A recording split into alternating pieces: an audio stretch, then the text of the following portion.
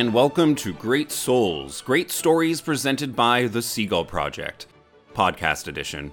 You're hearing the voice of Gavin Reeb, artistic director of the Seagull Project, which is a performance ensemble from Seattle, Washington, formed around the works of Russian playwright and short story auteur Anton Chekhov. Due to a halt in our programming stemming from the current COVID-19 quarantine, we are taking our usual Great Souls programming and amazing ensemble of actors digital. So welcome to the first ever episode of the Great Souls podcast. Great Souls is our long-running short story and performance series, currently looking towards our 9th season. We plan to jump right back into live performance of this series again on the other side of all this, so no worries. But in the meantime, we wanted to find fun and creative ways to keep our ensemble busy and provide content for all of us stuck at home. So, thank you to our loyal patrons and to our new fans coming from across the podcast-verse. Welcome to Great Souls, Chekhov's Fools. I can't think of many things more necessary right now than a dose of laughter, and that's just what we've got for you.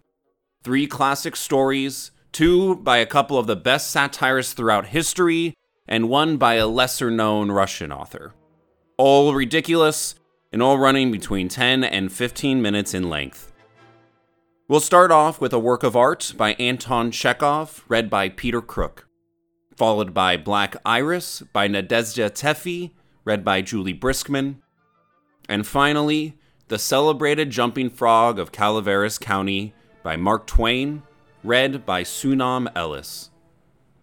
So, without further ado, a work of art by Anton Chekhov, read by Peter Crook.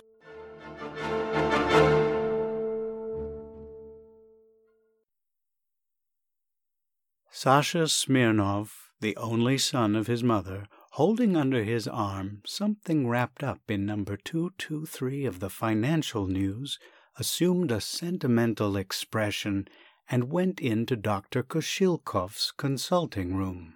"Ah, dear lad," was how the doctor greeted him. "Well, how are we feeling? What good news have you for me?" Sasha blinked, laid his hand on his heart, and said in an agitated voice, "Mama sends her greetings to you, Ivan Nikolaevich, and told me to thank you. I am the only son of my mother, and you have saved my life. You have brought me through a dangerous illness, and we do not know how to thank you." "Nonsense, lad," said the doctor, highly delighted. "I only did what anyone else would have done in my place. I am the only son of my mother. We are poor people, and cannot, of course, repay you, and we are quite ashamed, doctor, although, however, Mamma and I, the only son of my mother, earnestly beg you to accept in token of our gratitude this object which, an object of great value, an antique bronze, a rare work of art." "You shouldn't," said the doctor, frowning. "What's this for?" "No, please, do not refuse," Sasha went on muttering as he unpacked the parcel. "You will wound Mamma and me by refusing. It's a fine thing, an antique bronze. It was left us by my deceased father, and we have kept it as a precious souvenir. My father used to buy antique bronzes and sell them to connoisseurs. Mamma and I keep on the business now." Sasha undid the object and put it solemnly on the table. It was not a very tall candelabra of old bronze and artistic workmanship. It consisted of a group. On the pedestal stood 2 female figures in the costume of Eve, and in attitudes for the description of which I have neither the courage nor the fitting temperament. The figures were smiling coquettishly, and altogether looked as though, had it not been for the necessity of supporting the candlestick, they would have skipped off the pedestal and have indulged in an orgy such as is improper for the listener even to imagine. Looking at the present, the doctor slowly scratched behind his ear, cleared his throat, and blew his nose irresolutely. "Yes, it certainly is a fine thing," he muttered, "but, how shall I express it? It's, Well, it's not quite for family reading. It's not simply décolleté, but beyond anything... dash it all. How do you mean? The Serpent Tempter could not have invented anything worse. Why, to put such a phantasmagoria on the table would be defiling the whole flat. What a strange way of looking at art, Doctor, said Sasha, offended. Why, it is an artistic thing. Look at it. There is so much beauty and elegance that it fills one's soul with a feeling of reverence and brings a lump into one's throat. When one sees anything so beautiful, one forgets everything earthly. Only look how much movement, what atmosphere, what expression. I understand all that very well, my dear boy, the doctor interposed, but you know I'm a family man. My children run in here, ladies come in. Well, of course, if you look at it from the point of view of the crowd, said Sasha, then this exquisitely artistic work may appear in a certain light. But, Doctor, rise superior to the crowd, especially as you will wound Mamma and me by refusing it. I am the only son of my mother. You have saved my life. We are giving you the thing most precious to us, and I only regret that I have not the pair to present to you. Oh, thank you, my dear fellow. I'm very grateful. Give my respects to your mother, but really consider, my children run in here, ladies come. However, let it remain. I see there's no arguing with you. And there's nothing to argue about, said Sasha, relieved. Put the candlestick here, by this vase. What a pity we have not the pair to it. It is a pity. Well, goodbye, Doctor. After Sasha's departure, the doctor looked for a long time at the candelabra, scratched behind his ear, and meditated. It's a superb thing, there's no denying it, he thought, and it would be a pity to throw it away, but it's impossible for me to keep it. Here's a problem. To whom can I make a present of it, or to what charity can I give it? After long meditation, he thought of his good friend, the lawyer Uhoff, to whom he was indebted for the management of legal business. Excellent, the doctor decided. It would be awkward for him as a friend to take money from me, and it will be very suitable for me to present him with this. I will take him, the devilish thing. Luckily he is a bachelor and easy-going. Without further procrastination, the doctor put on his hat and coat, took the candelabra, and went off to Uhoff's. "How are you, friend?" he said, finding the lawyer at home. "I've come to see you, to thank you for your efforts. You won't take money, so you must at least accept this thing here. See, my dear fellow, the thing is magnificent." On seeing the bronze, the lawyer was moved to indescribable delight. "What a specimen!" he chuckled. "Ah, deuce take it, to think of them imagining such a thing. The devils! Exquisite, ravishing. Where did you get hold of such a delightful thing?" After pouring out his ecstasies, the lawyer looked timidly towards the door and said, "Only you must carry off your present, my boy. I can't take it." "Why?" cried the doctor, disconcerted. "Why? Because my mother is here at times, my clients. Besides, I should be ashamed for my servants to see it." "Nonsense, nonsense! Don't you dare to refuse," said the doctor, gesticulating. "It's piggish of you. It's a work of art.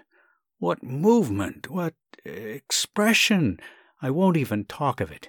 You will offend me." "Well, if one could plaster it over, or stick on fig leaves—" But the doctor gesticulated more violently than before, and dashing out of the flat went home, glad that he had succeeded in getting the present off his hands. When he had gone away, the lawyer examined the candelabra, fingered it all over, and then, like the doctor, racked his brains over the question what to do with the present. "It's a fine thing," he mused, "and it would be a pity to throw it away, and improper to keep it. The very best thing would be to make a present of it to someone. I know what. I'll take it this evening to Shashkin, the comedian. The rascal is fond of such things, and by the way, it is his benefit tonight." No sooner said than done. In the evening the candelabra, carefully wrapped up, was duly carried to Shashkin's. The whole evening the comic actor's dressing room was besieged by men coming to admire the present. The dressing room was filled with the hum of enthusiasm and laughter like the neighing of horses. If one of the actresses approached the door and asked, "May I come in?" the comedian's husky voice was heard at once. "No, no, my dear, I'm not dressed."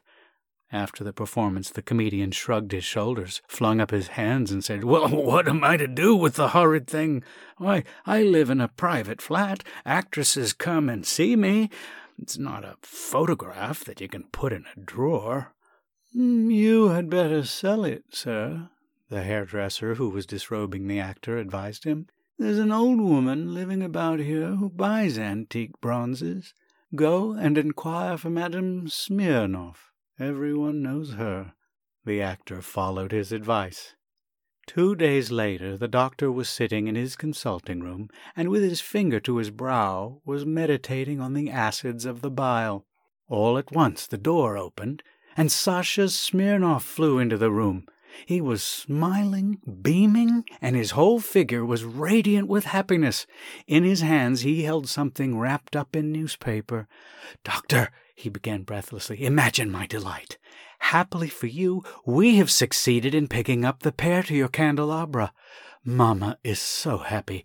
I am the only son of my mother. You saved my life."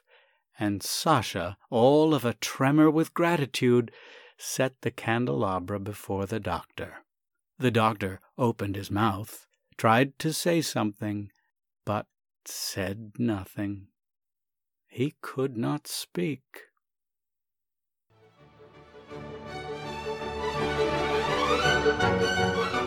It's no secret that we at the Seagull Project love our Chekhov short stories. Luckily, we're not alone. Oftentimes considered the father of the modern short story, Chekhov was revered by writers such as Virginia Woolf, James Joyce, Ernest Hemingway, Samuel Beckett, and many, many more. Chekhov is often respected for his great works and major plays, but rarely for his comic sensibilities. This is perhaps the great fallacy of Chekhov, that he represents the serious Russian temperament, when in reality he cut his teeth writing for the funny side of life. At 19 years old, having just moved to Moscow to join his family and attend medical school, Chekhov wrote short comedic stories and sketches to support his family. 2 years later, by 1883, over 125 stories and articles of his had been published in local papers, and it wasn't until this point in his career that Chekhov began to build more serious undertones to his tales. A Work of Art was published in 1886, when Chekhov was 24. In this comedic fable, his signature sickle, nearly existential form comes into play, leaving Dr. Koshelkov caught in his own trappings. And while many future stories are more lauded for their depth of comedy and content, Chekhov's early freewheeling phase created a slew of jokes and tales that would leave even the most tireless comedian working feverishly.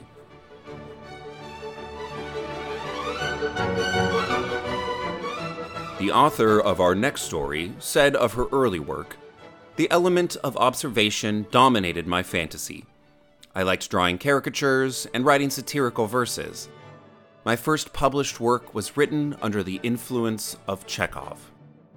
Born Nadezhda Alexandrovna Lokvitskaya, before changing her name post-marriage to Nadezhda Alexandrovna Buchinskaya, then adopting the pen name Nadezhda Teffy, and finally just Teffy. Teffy was a fierce, talented, and witty comedic writer, and a literary superstar in Russia throughout the early 20th century, and yet she barely registers on most Western radars. Rising to fame as one of the preeminent writers of the magazine Satyricon, Teffy was so famous in pre-revolutionary Russia that when Tsar Nicholas II was asked which writers he'd like to see included in an anthology of Russian literature marking the 300th anniversary of Romanov rule, He replied, "Teffy, her alone. No one else is necessary." She was so incredibly popular that there were Teffy bonbons and Teffy perfume. Teffy once ate a kilo box of her own Teffy candy, becoming nauseous, and as she herself put it, sick of celebrity. She was heralded as the female Chekhov, Gogol's literary heir, the queen of Russian humor, and the queen of laughter. So here is the queen of laughter, Teffy, with her story, Black Iris, as read by the Seagull Project's own queen, Julie Briskman.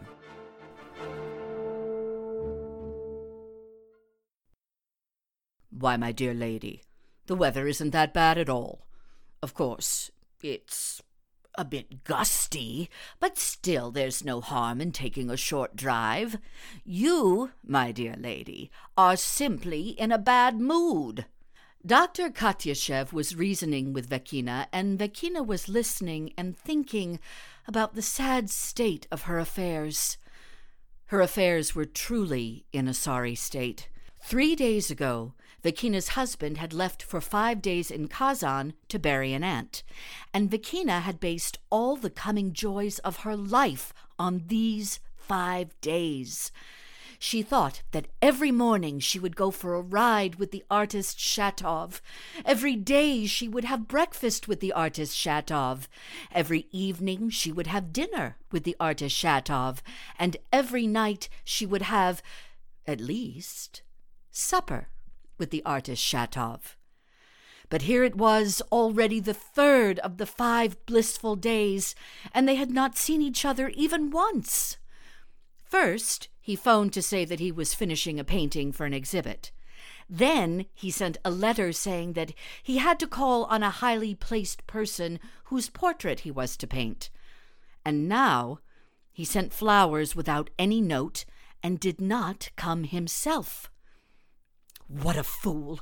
He has to understand that such happiness may never come again, because every aunt dies only once in her life. Or is this only a tactic to tease me a little? Couldn't he have picked a better time? Why, my dear lady, are you depressed? What is it that you don't have? Dr. Katyashev made an effort to talk to her. There he goes pestering me, Vekina thinks. Perhaps I should start flirting with him to spite Shatov. My dear lady, truly, why? What pretty little feet you have. Come now, can one be depressed with such little feet? If I had such little feet, I don't know what. Vekina imagined fat, bald Katyashev in silver shoes and flesh-colored stockings, and she began to feel a bit nauseous. And so, dare I say, you like my feet? She forced herself to say. Would you like to kiss them? It's all because of you. It's all because of you, she said to the artist in her thoughts. Well, here, take that. See how you like it. Go ahead and kiss them, doctor. The doctor grinned, began to wheeze, knelt down, and, cradling Vekina's foot in his palms, kissed it loudly above the bow on the shoe. Oh, it's really not a foot, but blancmange. How repulsive! Just as if he's performing an operation, Vekina shivered all over. Here's what you have reduced me to. You! Aha! Don't like it? Then take that again! Suddenly, she smiled slyly and pulled back the sleeve of her dress. Look, what a little dimple I have on my elbow. The doctor puckered his lips and bent down, but Vekina pulled her hand back. You take too many liberties! The doctor opened his eyes wide and was left with his lips puckered for a kiss. Half an hour after his departure, the artist Shatov entered. Please, no excuses, Vekina stopped him coldly. I don't care, especially as I must admit something to you myself. I've taken a fancy to someone else. You could have seen for yourself had you come an hour earlier. Actually, I'm happy that everything between us has ended to our mutual satisfaction." Shatov was somewhat taken aback, and his lips trembled slightly and, by the way, exactly as long as was customary for a man taken aback. "So you find that it's to our mutual—" Vakina responded with the most ironic laughter she could manage, and silently left the room. She heard Shatov putting on his galoshes, and after he put them on, he waited a bit for some reason in the entrance hall, and when the door slammed shut, she suddenly bit her hand and began to weep. In bed that evening, she began to compose a letter. At first, as follows: "Dear Sir, I would like to get my portrait back." Then, this way: "We parted friends, isn't that right? Let that serve as a token of our amicable, uncomplicated relations." And finally, thus: "Yevgeny, I love you. Send me your portrait." Then she fell asleep. In the morning, a messenger brought her a bouquet of black irises. No letter? No. She kissed every petal of the cold black flowers and smiled with trembling lips. People don't part like that. No, these are not flowers given in parting. They're black because he's depressed, and he's depressed because he loves me. 2 more days of freedom are left, and I can't waste a minute. "Yevgeny," she said on the phone. "Yevgeny, forgive me. It's not true. I don't love someone else. I've slandered myself to get back at you. Why have I changed my mind? Because of your black flowers. The black irises told me that you're depressed and love me. I love black irises, do you understand? Black irises, only black irises. No, I'm not mad. I'm just happy." He promised to come. She spent the whole hour rushing between the mirror in the living room and the one in the bedroom. She tied a yellow ribbon around the irises. Laugh, irises! At 3 the door rang, and in anticipation she closed her eyes, but when she opened them, she saw the freshly shaved physiognomy of Dr. Katyashev. "Well, how are you today, my dear little lady? I was worried about your health and stopped by to check." "Not bad. Today I'm fine, only I'm very busy," Vakina babbled. Katyashev glanced about the room. "How beautifully you've tied a ribbon around the flowers. Boundless good taste." "Just don't touch them," Vakina said, startled. "These flowers may not be touched. They are sacred. They've brought me so much happiness that, in a word, it's none of your business." Suddenly, Katyashev was moved. "My dear, my sweet child, have I really pleased you so much?" Vakina turned all cold. What are you saying?" "Have I really pleased you so much with the flowers? And I didn't want to take them because they're black, but the shop assistant convinced me. They're the most fashionable, he says, in this season. Well, if they're fashionable, give them to me. What's the matter with you?" Vakina stood all pale and gasping for breath. "How dare you? You mean man! Impudent and dishonorable! How dare you send flowers without a letter and without a card?" "Why are you like this, my dear lady? Really and truly?" Katyashev became frightened. I thought you would guess yourself who sent them after yesterday's... Get out! How dare you insult a woman so? Get out, you scoundrel!" The frightened Katyushev was going down the staircase on tiptoe. He did not dare to use his whole foot when he met the artist Shatov coming up. The artist was whistling cheerfully and carrying a bouquet of black irises. "My dear friend," Katyushev grabbed him by the hand. "You're going to her? And with flowers? Forget it. I tell you as one friend to another, forget it. She's such a woman. She's a saintly woman. She's virtue itself. She's a beast. And in my opinion, all is not well. Here." And he tapped his brow with his finger. "You think so?" The artist was put on guard.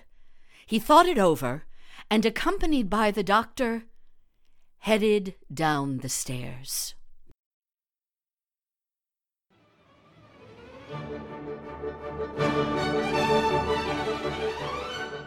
Mark Twain said, "The humorous story is American, the comic story is English, the witty story is French.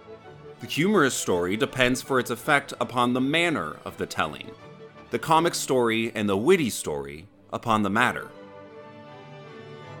Published in 1865, 1 year before Chekhov's A Work of Art, the celebrated Jumping Frog of Calaveras County was Twain's first foray into popularity. Twain, of course, would go on to be one of the most heralded American writers and humorists of all time, with William Faulkner calling him the father of American literature. In his early years, he did not feel destined for writing, however, saying to his sister and mother in a letter, "I have never had but two powerful ambitions in my life. One was to be a riverboat pilot, and the other a preacher of the gospel. I accomplished the one and failed in the other because I could not supply myself with the necessity stock in trade, i.e., religion." Twain traveled west from Missouri, ending up in Angels Camp, California, to work as a miner during the gold rush. Here he would hear a story that would lead him to revolutionize American comedy, and to invigorate a town that continues to host an annual competition in his memory. Reluctantly stepping into writing, Twain said, "But I have had a call to literature of a low order, i.e. humorous. It is nothing to be proud of, but it is my strongest suit." And now, the celebrated Jumping Frog of Calaveras County by Mark Twain, read by Sunam Ellis.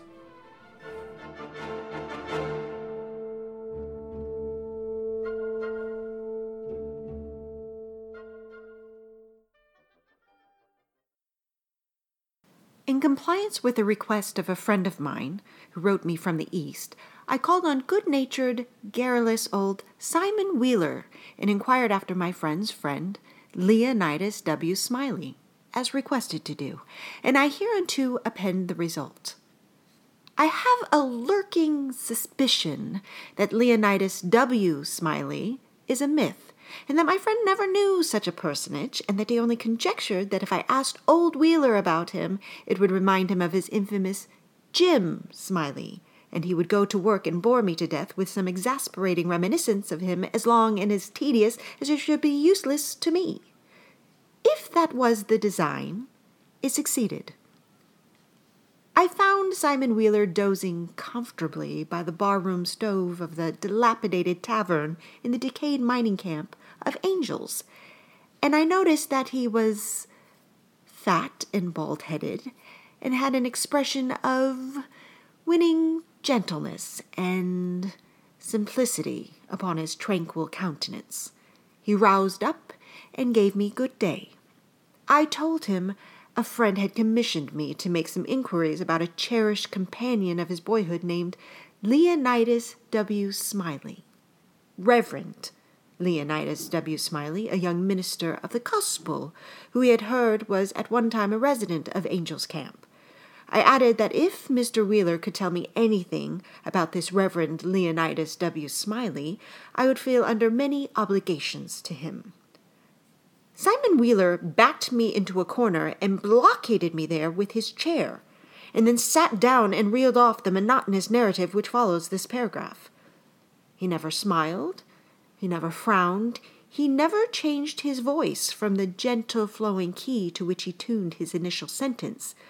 He never betrayed the slightest suspicion of enthusiasm, but all through the interminable narrative there ran a vein of impressive earnestness and sincerity, which showed me plainly that, so far from his imagining that there was anything ridiculous or funny about his story, he regarded it as a really important matter, and admired its two heroes as men of transcendent genius in finesse. I let him go on in his own way, and never interrupted him once. Reverend Leonidas W. Reverend Lee... Well, there was a feller here once by the name of Jim Smiley in the winter of '49. Maybe it was the spring of '50.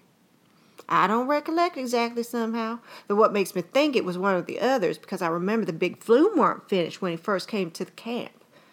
Anyway, he was the curious man about, always betting on anything that turned up you ever see, if he could get anybody to bet on the other side. If he couldn't, he'd change sides. Any way that suited the other man would suit him. Anyway, just so he's got a bet, he was satisfied. But still, he was lucky. Uncommon lucky. He most always come out winner. He was always ready to land for a chance. There couldn't be no sultry thing mentioned but that fellow'd offer to bet on it. Take any side you please, as I was just telling you. If there's a horse race, you'd find him flush, you'd find him busted at the end of it.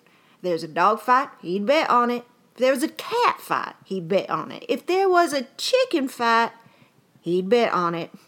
Why, if there was two birds sitting on a fence, he would bet you which one would fly first. Or if there was a camp meeting, he would be there regular to bet on Parson Walker, which he judged to be the best exhorter about here, and he was too. Good man. If he even see a straddlebug start to go anywheres, he would bet you how long it would take him to get to wherever he was going to, and if you took him up, he would follow that straddlebug to Mexico, but what he would find out where he was bound for and how long he was on the road. Lots of the boys here seen that smile and can tell you about him. Why, it never made no difference to him. He'd bet on anything. The dangest feller. Parson Walker's wife laid very sick once for a good while. It seemed as if they weren't going to save her. But one morning he come in and Smiley up and asked him how she was, and he said she was considerable better, thank the Lord for his infinite mercy, and coming on so smart that with the blessing of Providence she'd get well yet. And Smiley, before a thought, says, well, I'll risk 2.5 she don't anyway. This year Smiley had a mare.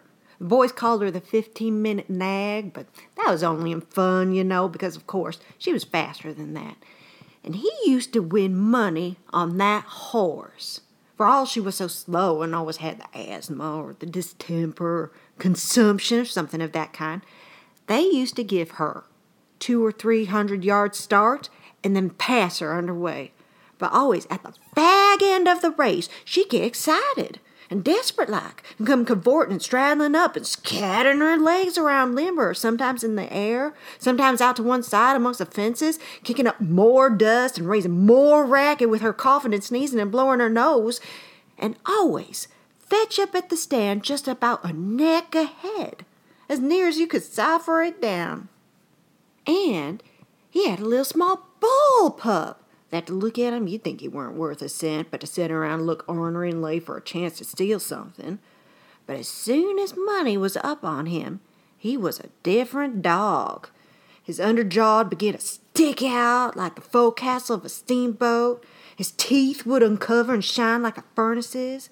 And the dog might tackle him and bullyrag him and bite him and throw him over his shoulder 2 or 3 times. And Andrew Jackson, which was the name of the pup, Andrew Jackson would never let on but that he was satisfied and hadn't expected nothing else. And the bets being doubled and doubled on the other side all the time till the money was all up, and then all of a sudden he would grab that other dog just by the gin of his hind leg and freeze to it. Not chaw, you understand, but only just grip and hang on till they throwed up the sponge if it was a year. Smiley always come out winner on that pup, till he harnessed a dog once that didn't have no hind legs, 'cause they'd been sawed off in a circular saw. And when the thing had gone along far enough and the money was all up and he come up to make a snatch for his pet Holt, he see in a minute how he'd been imposed on, how the other dog had him in the door, so to speak, and he appeared surprised. Then looked sort of discouraged like, and didn't try no more to win the fight, so he got shucked out bad. Gave Smiley a look, as just to say his heart was broke, and it was his fault for putting up a dog that had no hind legs for him to take hold of, which was his main dependence in a fight. Then he limped off a piece, laid down, and died. It was a good pup. Was that Andrew Jackson? Would have made a name for herself if he'd lived. The stuff was in him, and he had genius. I know it, 'cause he had no opportunity to speak of. Don't stand to reason that a dog could make such a fight as he could under them circumstances if he had no talent. Always makes me feel sorry when I think of that last fight of his and the way it turned out. Well, this year Smiley had rat terriers and chicken cocks and tomcats and all them kind of things till you couldn't rest, and you couldn't fetch nothing for him to bet on, but he'd match you.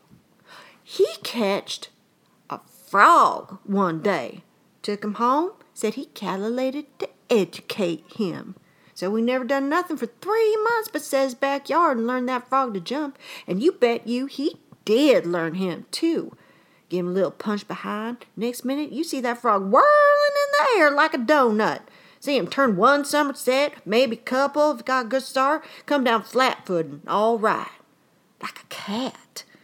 He got him so in the matter of catching flies and kept him in practice so constant that he nailed a fly every time as far as he could see him. Smiley said all the frog wanted was education, and he could do most anything, and I believe him. Well, I seen him set Daniel Webster down on this floor. Daniel Webster was the name of the frog, and sing out, "Flies, Daniel, flies!" And quicker you could wink, he'd spring straight up and snake a fly off the counter there and flop down on the floor again as solid as a gob of mud.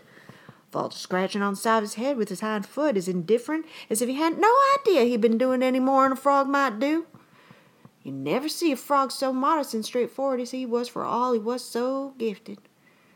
And when it come to fair and square jumping on a dead level, he could get over more ground at one straddle than any animal of his breed you ever see. Jumping on a dead level was his strong suit, you understand. And when it come to that, Smiley would ante up money on him as long as he had a red. Smiley was monstrous proud of his frog. Well, he might be. For fellers that had traveled and been everywheres all said he laid over any frog that ever they see. Well, Smiley kept the beast in a little lattice box, and he used to fetch him downtown sometimes and lay for a bet. One day a feller, stranger in the camp he was, come cross him with his box and says, "What might be that you've got in the box?" And Smiley says, sort of indifferent like, "It might be a parrot, or it might be a canary, maybe. But it ain't. It's only just a frog." And the feller took it, looked at it careful, turned it round this way and that, and says, "So 'tis. Well, what's he good for?" "Well," Smiley says, easy and careless, "he's good enough for one thing, I should judge.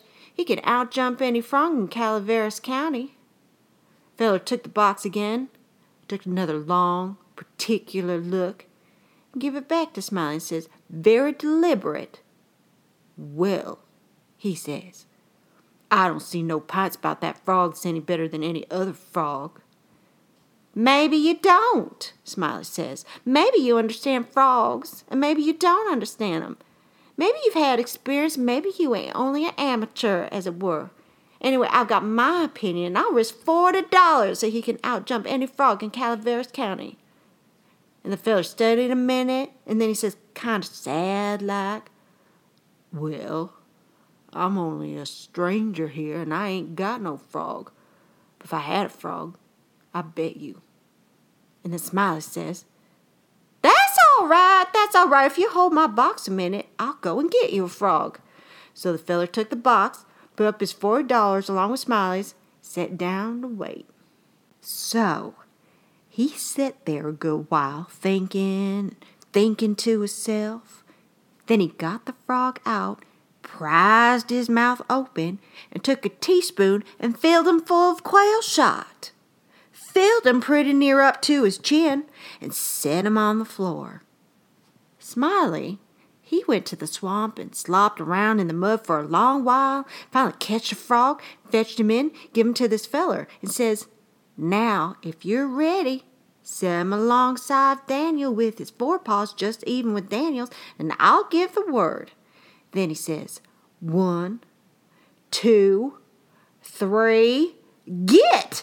And him and the other fellow touched up the frogs from behind, and the new frog hopped up lively. But Daniel give a heave and hoisted up his shoulders so like a Frenchman, but warn't no use. He couldn't budge. He was planted as solid as a church, and he couldn't no more stir than if he was anchored out. Smiley was a good deal surprised. He was disgusted, too, but he didn't have no idea what the matter was, of course. Feller took the money, started away, and when he was going out the door, he sort of jerked his thumb over his shoulder so at Daniel and says, very deliberate, "Well," he says, "I don't see no pints about that frog that's any better than any other frog." Smiley, he stood scratching his head and looking down at Daniel a long time. At last he says, "I do wonder what in the nation that frog throwed off for. I wonder if there ain't something the matter with him. He appears to look mighty baggy somehow." And he catched Daniel up by the nape of the neck and hefted him and says, "Why, blame my cats if he don't weigh 5 pounds. Turned him upside down and he belched out a double handful of shot. And then he see how it was. He was the maddest man. He set the frog down and took out after that feller, but he never catched him. And here Simon Wheeler heard his name called from the front yard, got up to see what was wanted. And turning to me as he moved away, he said, "Just sit where you are, stranger. Rest easy. I ain't gonna be gone a second." But by your leave, I did not think that a continuation of the history of the enterprising vagabond Jim Smiley would be likely to afford me much information concerning the Reverend Leonidas W. Smiley, so I started away.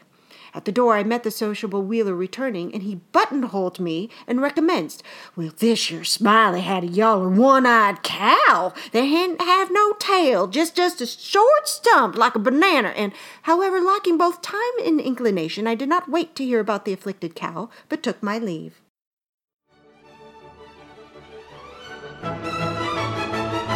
Thank you, everyone, for tuning into Great Souls, Chekhov's Fools, and the premiere episode of the Great Souls podcast.